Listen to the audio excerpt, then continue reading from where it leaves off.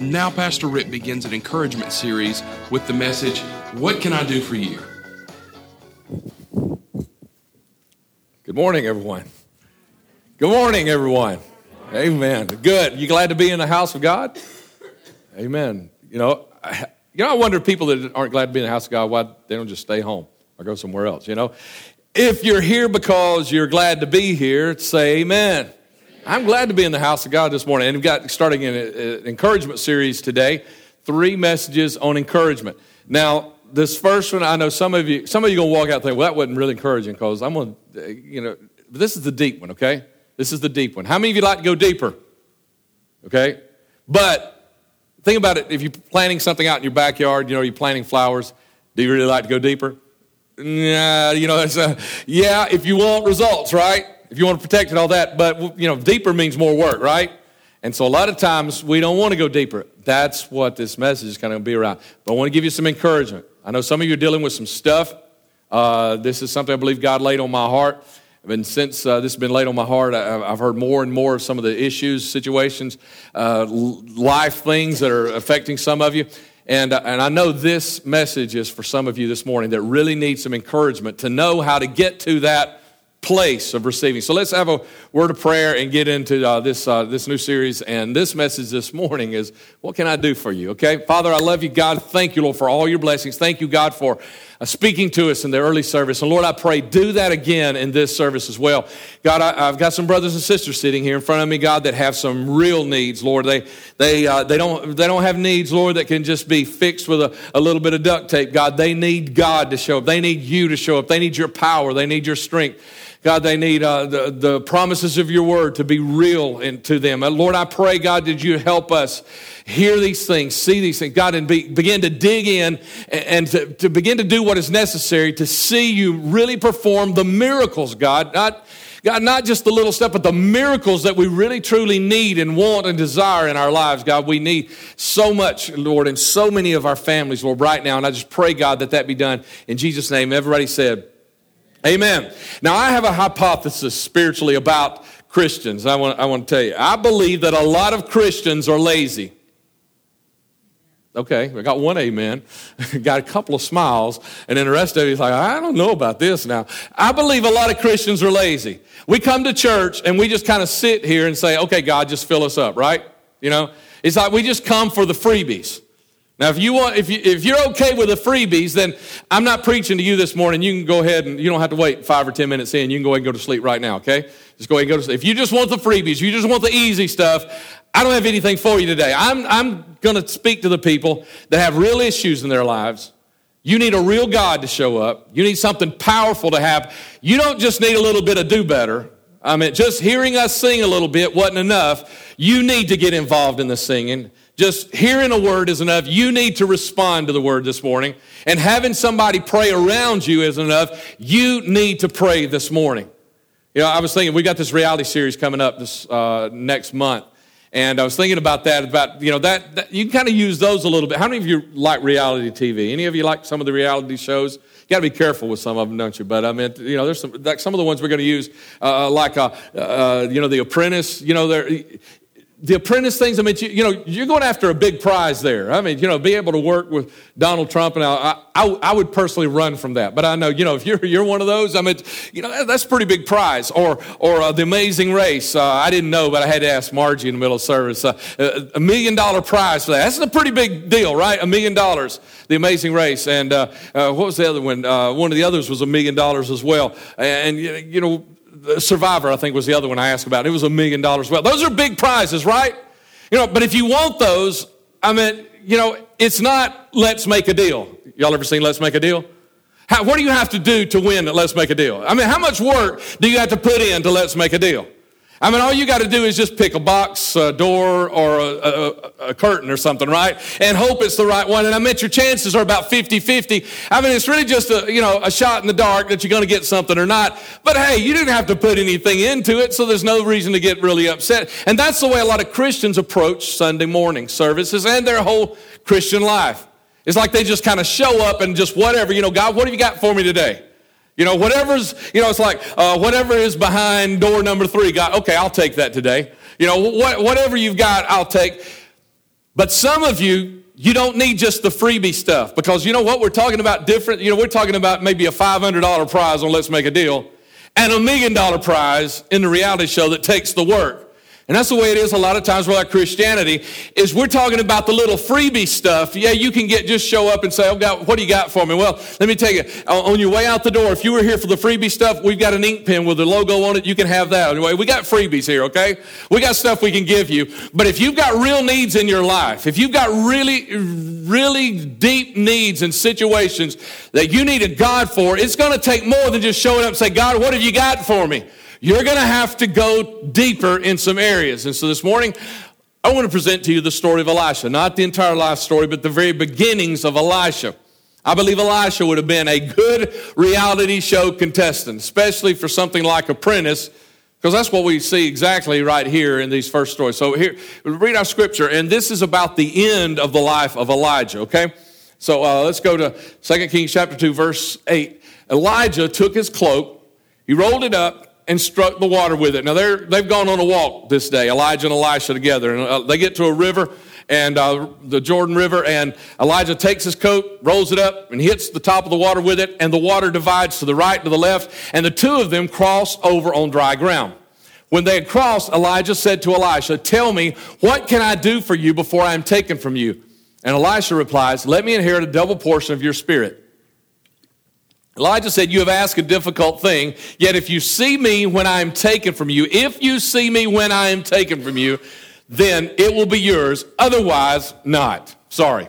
As they were walking along, talking together, suddenly a chariot of fire and horses of fire appeared and separated the two of them, and Elijah went up to heaven in a whirlwind. And so Elisha sees this, right? And so that's the qualifier there. Elisha saw this, cried out, and he says, my father, the chariots and the horsemen of Israel, so beside himself. And Elisha saw him no more. Then he took hold of his own clothes and tore them apart in just passion. And he picked up the cloak that had fallen from Elijah as Elijah was taken up. And he went back and he stood at the bank of the Jordan. And here comes the first test. Okay, let me see. Did I get a double portion of Elijah's spirit? Then he took the cloak that had fallen from Elijah, and Elisha struck the water with it. And he said, where now is the Lord, the God of Elijah?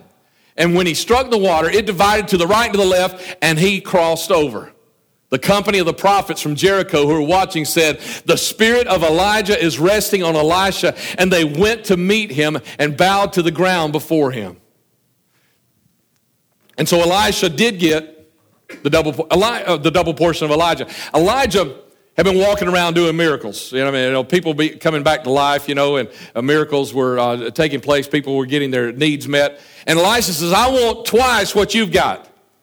But the way to get that was going to take a little bit more. In verse 9, to go back to that real quick, it says, Elijah said to Elisha, tell me, what can I do for you? I want a double portion. That's not coming to church and say, well, what have you got for me today? It's fine. That's not showing up empty-handed. You remember when we preached about that? In the Old Testament, it says, no one is to appear before the Lord empty-handed. Meaning when you come to the temple, you don't just show up and say, okay, I think I'll give God some praise today. No, you prepare. You've got something in your heart, in your mind. You've been thinking about it all week long, and you come to the house of God and say, okay, I've got something to give God. I mean, when Jamie takes a few moments, maybe between a couple of verses, and she said, just tell God something out of your heart. If you hadn't been thinking all week long about God, there's probably not anything in your heart to tell him. You got to be preparing something like that all week long. And so Elisha's saying, I want a double portion of what you got. I mean, it's going to take more than just a drive-by prayer and reading a verse right before you go to sleep so you can check it off your list and say, I'm a good Christian because I had devotion tonight.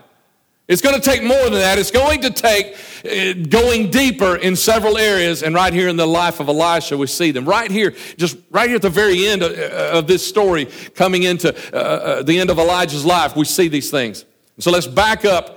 And we'll show you four things real quick. And the first one is passion.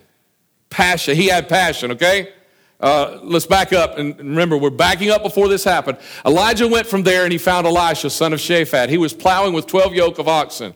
And he himself was driving the 12th pair. Elijah went up to Elisha and threw his cloak around him. So he took his cloak off and he put it around Elisha. And Elisha recognized what Elijah was doing. He was saying, God has chosen you to follow in my footsteps. Okay?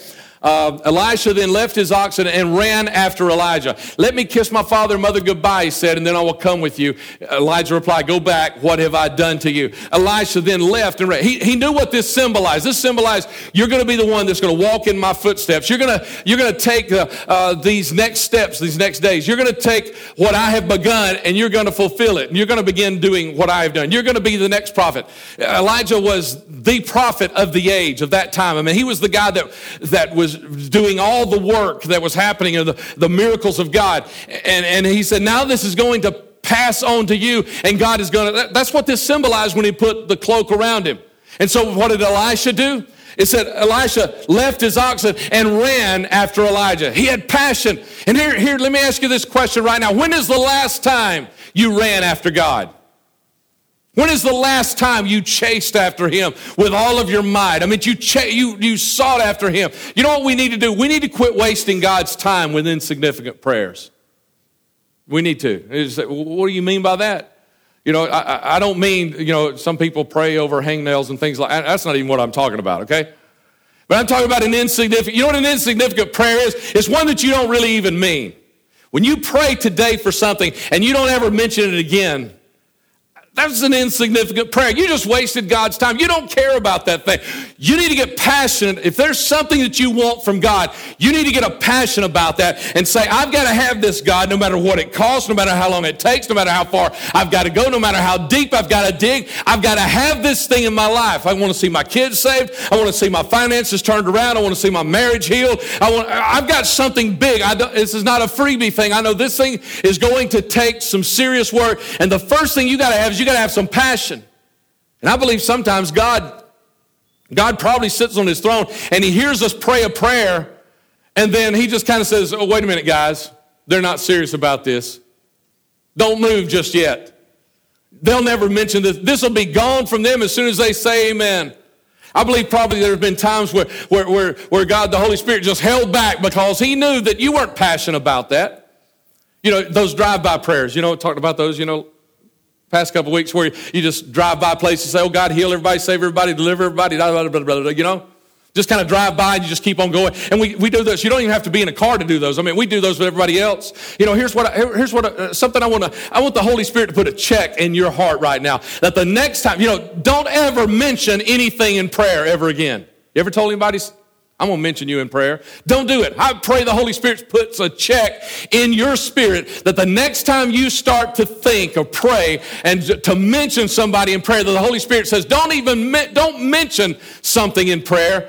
Either get passionate about it and get serious with God about it, or quit wasting your time and his time in it. I believe maybe there have been times where Gabriel has started to get up off of his seat or his place and amass an army, a legion of angels to come to your aid. And God said, wait just a minute. They're not serious about this thing. We'll never hear about it again. Tomorrow it'll be gone from them. And I believe because we just simply waste. Let's quit wasting God's time. If you've got something you need from God, the first thing you're going to have to do is you're going to have to get passionate about this. And can I tell you something? This is serious to me because this is my kids. You know, when things happen to my kids, it's serious. And you know what? Nobody else is going to be more passionate about my kids than me.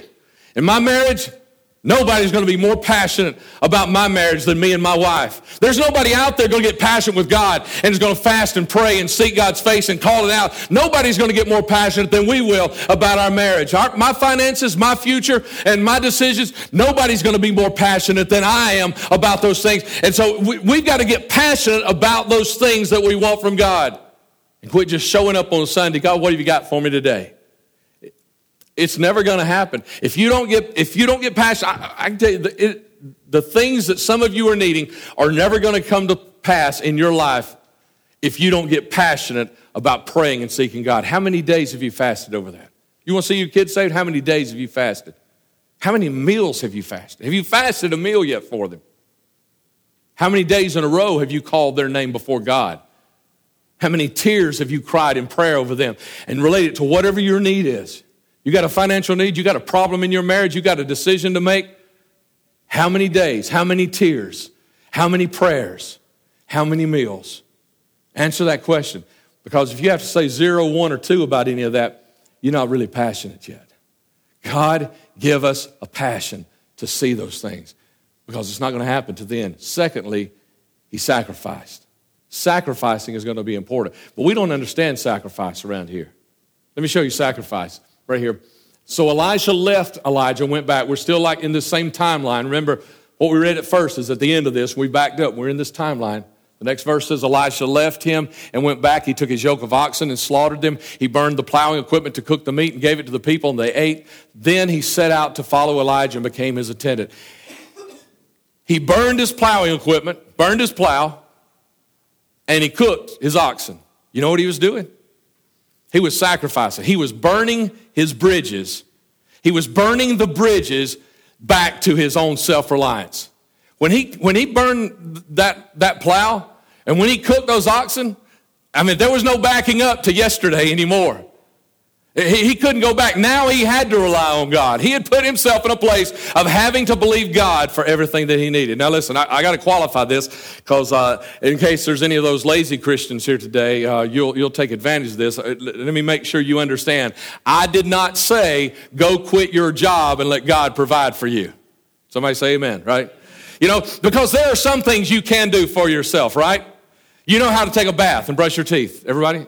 Anybody not know how? We need to give you some remedial classes on that, especially if you want to sit around me, you know, anytime in the service. You know, we all know how to take a bath. We all know how to brush our teeth. We all know how to dress up real nice. We all know how to prepare a resume. If you don't, we got people here in the church that can help you with that too, okay? And you know what? If you're looking for a job, you can do all those things. You know, you can take a bath, you can brush your teeth, you can dress up real nice, you can prepare a resume, and you can go out for a job interview. But some of you looking for a job, you found out this is a really bad time to be looking for a job. I know people are looking for 2 jobs and they can't even find one. They need 2 to make ends meet. They can't even find one good one to halfway make ends meet. And so you know what? They can do all those things, but you know what they've got to do is they got to stop relying just on themselves because this is a difficult time. These are difficult situations and circumstances. It's a time that money is tied out there, jobs, the job market is tied out there, and this is going to take more than just taking a bath, brushing your teeth, and getting a good resume. You know what you need? You need to get passionate and you need to put yourself in a place of and understand I need God to help me with this. God, go before me. You need to start praying. God, go before me tomorrow in this job interview. Give me favor with whoever it is. I don't even know who I'm talking to, God, but you know where they live right now. Tonight, God, you can let them see my face, God, in a dream somewhere. You can give me favor with them when I walk in the door and for them to know that I'm the person they need to hire. God, you can do all that. But you know what?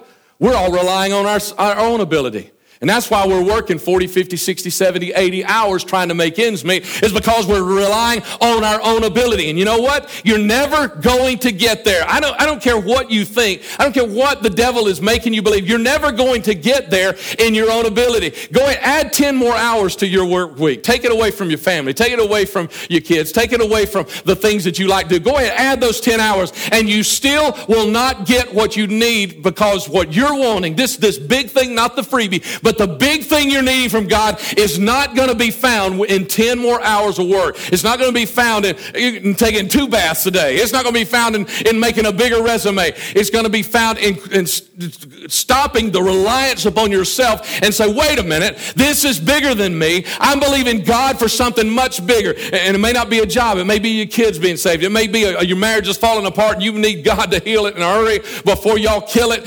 Whatever it is, so you need to say, wait a minute, I've got to have God in this, and you're going to have to quit relying upon yourself and start relying upon a God. That's what he did, is he burned his bridges to go back to his self-reliance and said, this thing that I need is bigger than me. It's bigger than anybody else in my life. I've got to have something bigger. You know what? We've talked about this before, haven't we? That if you're not believing for things that you need God's help with, then you're not dreaming big enough. I mean, if you can meet every one of your needs in life, then you probably don't need a whole lot. I mean, you know, you might be like the guys we saw last week when we were in Cordova. They loaded up and came over to work, and you know what? They didn't need a thing when they got there. They had their tents, they had their sleeping bags, they had water, and they had, food and some things like that. They didn't need it. They went down to the creek and bathed. So you know what? If you just want the freebies, that's the kind of spiritual life you're going to be living.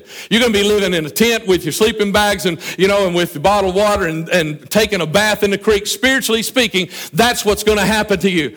But we need to start dreaming for the bigger stuff. And when we dream for the bigger stuff, it means that we've got to have God's help. And so when we realize we've got to have God's help, then we can start receiving those things. But we can't as long as we're relying on self. So burn those bridges. Next was consistency. Consistency. Can anybody say consistency? You know what consistency is?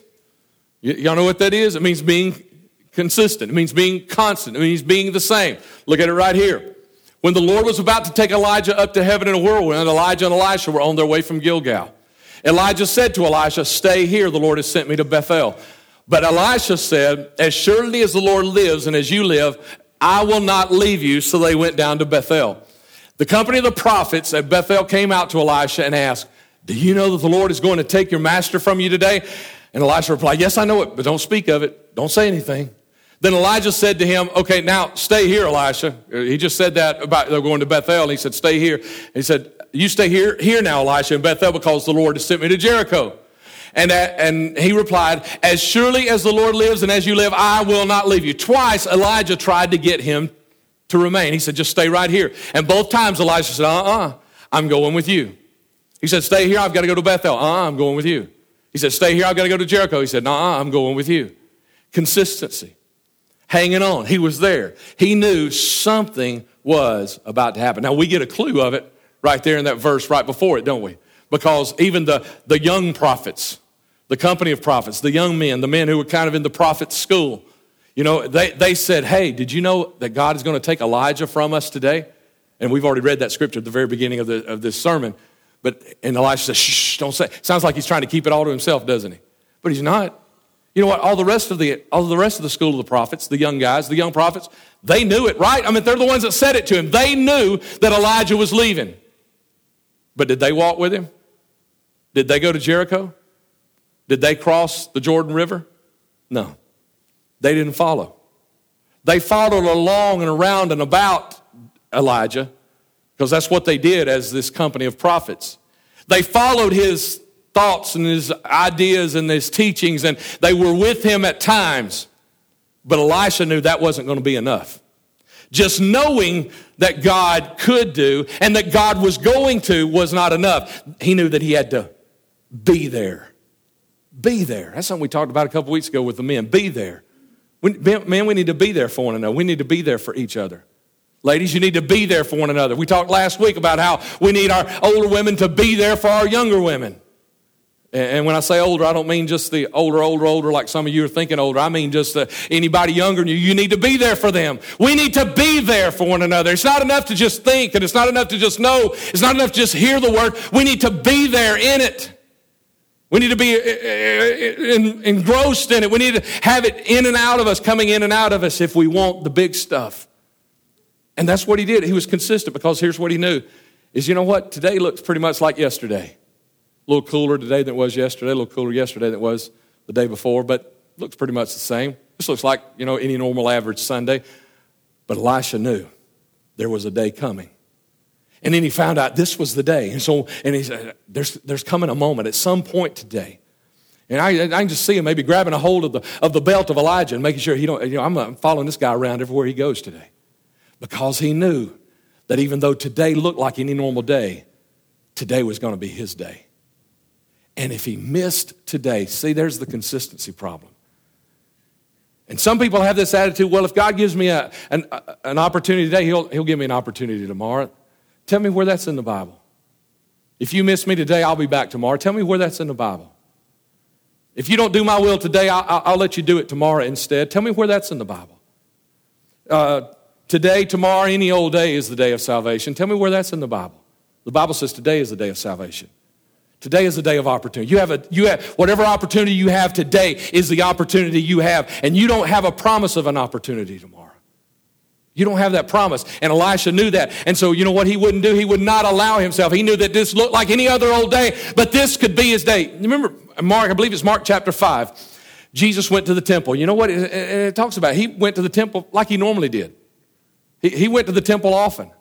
When he was in Jerusalem, he would go to the temple, and he went to the temple this day, and it wasn't any special day. They didn't put up posters outside and say, Jesus is coming to the temple today. Everybody show up. This was just a normal day, like any other day that he had gone to the temple. He went to the temple, and there that day was a man who had a withered hand. It was a hand that had drawn and withered. You remember that story? And Jesus had him stand up. Jesus saw the withered hand. Jesus was going to heal him, but Jesus also was listening to the thoughts of the religious ones out there in the crowd, and they were trying to just check Jesus. And they were thinking, this would be something we can trick him up with. We can trip him up with. And so they were watching him, and Jesus got angry at them. I checked a couple of versions. See, yeah, that's what he said. It said he got angry at them. But he told the man as he stood up, he said, reach your hand out. And as he reached his hand out, it was healed. And this man, it doesn't say. I don't know how many times and how often this man went to the temple, but what I do know is I know Jesus went often. I know Jesus was there a lot of times, but this was not just any old day. This was that man's day. And you know, what if that man, he might have been there yesterday and the day before and the week before and every day of the month before and every day of the year before. He might have been there but if he had missed this day. You see, consistency is not about picking and choosing when you do God's thing and when you do your thing. Consistency is about saying, I'm always going to be there and I'm always going to do God. And you know, one of the reasons we don't get the big stuff out of God is because there's no consistency. You know, I mean, if God didn't know the future, God wouldn't have any idea whether we were going to show up and do his thing or not. And I'm not just talking about Sunday morning. You remember that word that God spoke to Trace a couple of weeks ago? You know, don't let this be the last Christian thing that you do. You know, for a lot of us, an hour and 15 minutes on a Sunday morning, that's our Christianity, and that's not enough. And so you know what, God, except for the fact that God can look into the future and he knows what it looks like, what your life looks like this week. If it wasn't for that, God wouldn't know if you're going to show up for him tomorrow or not. If you're going to be his man tomorrow or not. If you're going to be a woman of God tomorrow or not. If you're going to walk in passion. If you're going to walk in sacrifice. If you're going to walk in consistency. God wouldn't even know about most Christians because we're lazy. We do what is easy. We just take whatever God gives because we don't want to have to work for it. Give me a let's make a deal moment. I don't want to have a survivor life and get the big stuff. We just want the easy. And if this man had not, and I wonder, you know, tomorrow morning, I pray the Holy Spirit gives you this check in your spirit as well. I pray, tomorrow morning when you wake up and you look around, I hope you think, looks like any old day, but this might be my day. This might be my day to hear my promise. This might be my day to receive that big thing, that big answer that God is wanting to give me. And the last thing is faith. Hebrews says faith is the substance of things hoped for. You know what hope is? Hope really isn't as strong as faith normally. Most people base their faith on something, a word, you know, like, okay, God spoke this to me, so I'm going to have faith. Sometimes it's just hope. I mean, God ain't even spoken yet, and you got to hope anyway. Faith is a substance of things hoped for. That's what faith is. Sometimes you just got to hope that God's going to show up. The evidence of things not. So faith is the substance of things hoped for, the evidence of things not seen. That's what Hebrews says faith is. And so that means stuff you cannot see. That's what faith is when you cannot see, and yet anyway, you still believe God. You still trust God. You still say it's going to happen. That's what faith is even though I can't see it, and even though everything I do see is destruction, that I have faith. Even though what I do see is bad, what I do see is falling apart, I have faith that God is still able and God still wants to. That's what faith is. Elisha had faith.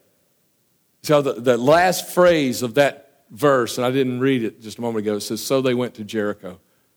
That shows me his faith. It proves to me Elisha's faith. And what do you see there?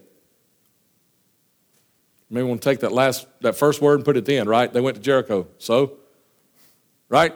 So? I mean, what does it show you there? Doesn't say a whole lot, does it? Look deeper. Did I tell you this is a deeper sermon? Look deeper. What else do you see? You see, to me and you, that doesn't mean a whole lot, does it? They went to Jericho. You know, it'd be like this afternoon. Some of you are going to get in your car and you're going to drive across town to eat in a restaurant. You're going to pass a couple of dozen restaurants on your way, right? But there's a particular one you want to go to. No big deal, right? $3.50 a gallon of gas. what we're going to pay? And we really, we complain about it, but has it slowed you down? I can't tell it. You've been on 280 lately? Doesn't look like anybody's quit driving over there. 459 I-65 interchange, doesn't look like anybody's quit driving over there. I mean, up and down this road, let me tell you, don't step out in traffic, you'll get run over just right here in Mount Olive, Alabama. I can't tell. We talk like it's a big deal, but it's not a big deal to us. You see, that's why we don't get what the message is right here, because it's no big deal to us to drive down to Jericho. Oh, wait a minute, though. They didn't drive down to Jericho. They walked to Jericho, but they had already walked to Bethel. And now they were walking to Jericho and coming back. And this was all before what? The promise. Before Elisha had a promise, added up, he walked 30 miles with Elijah that day. Anybody ever walk 30 miles in one day? Before he had a promise, he walked 30 miles. That's faith. To walk without a promise. You see, some of you say, well, if God would ever tell me when he's going to do it, then I'll show some faith. That's not faith. If God would tell me how he's going to do it, no, that's not faith. Faith is walking and doing right. I think he would also be a good candidate for Secret Millionaire. I haven't seen that show yet, but I understand the premise is there's a millionaire and he just goes and he kind of lives as a commoner, and he gets to know people, and then he gives $1 million to someone who, I don't know, it might not be $1 million, but gives a big prize of some kind to someone that deserves it. And this person doesn't even know. So, this person is doing what is good and right, not because they know there's a prize, but because doing what is good and right is what is good and right. Elisha would be a good candidate for that reality show too, because he did what was right even when there wasn't a prize. You get that? We're waiting for God to do it. It's like people say, well, I guess I've probably heard this one more than any. I'll start paying tithes when God starts meeting all of my needs. Yeah, that's backwards. There's no faith in that. I mean, God gives me $1 million a day. It'd be easy for me to write a $100,000 check. With my tithes, that's what people say. You put $1 million in somebody's pocket, though, and ask them about writing a $100,000 check. It gets a lot harder because, it was a whole lot easier on me when I was a kid making $15 a week to write a $1.50 check for tithes than it is these days. That's a bigger number than it was back those days. Faith, though, is walking without a promise. That's what Elisha did. 30 miles without a promise. Stand with me, if you will. Can I ask everyone, please come to the front? Let's close in prayer. Come on.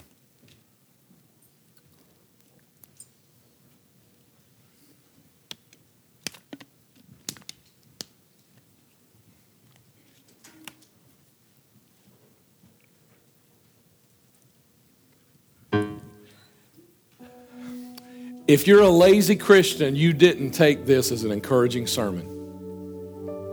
But let me tell you the encouraging part to me. I told you this story, I know, one time. We had a really, I'll say as brief as I can, we had a really bad situation in our life, our family, a few years ago. We had an attack against us. It was something we hadn't done, and it looked like disaster was going to happen. And I was at Mom and Dad's house. We were headed somewhere, and Mom said, let's pray. And we started to pray. In the middle of that prayer, God spoke to me.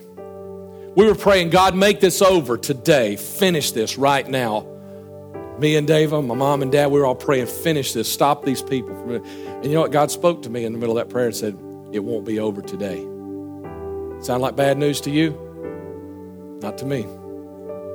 Because the heavens had been silent for so long. To hear God speak and say it won't be over today, that let me know he knew when it was going to be over, and he already had a plan for it to be over. Think about that. So this sermon might, for you lazy Christians, if any of you are here, this sermon might not have sounded like an encouraging word, but if you want something, you don't want the freebies. You're not just interested in the ink pen we got for you today.